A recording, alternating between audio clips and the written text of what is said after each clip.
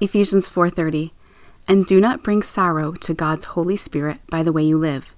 Remember, He has identified you as His own, guaranteeing that you will be saved on the day of redemption.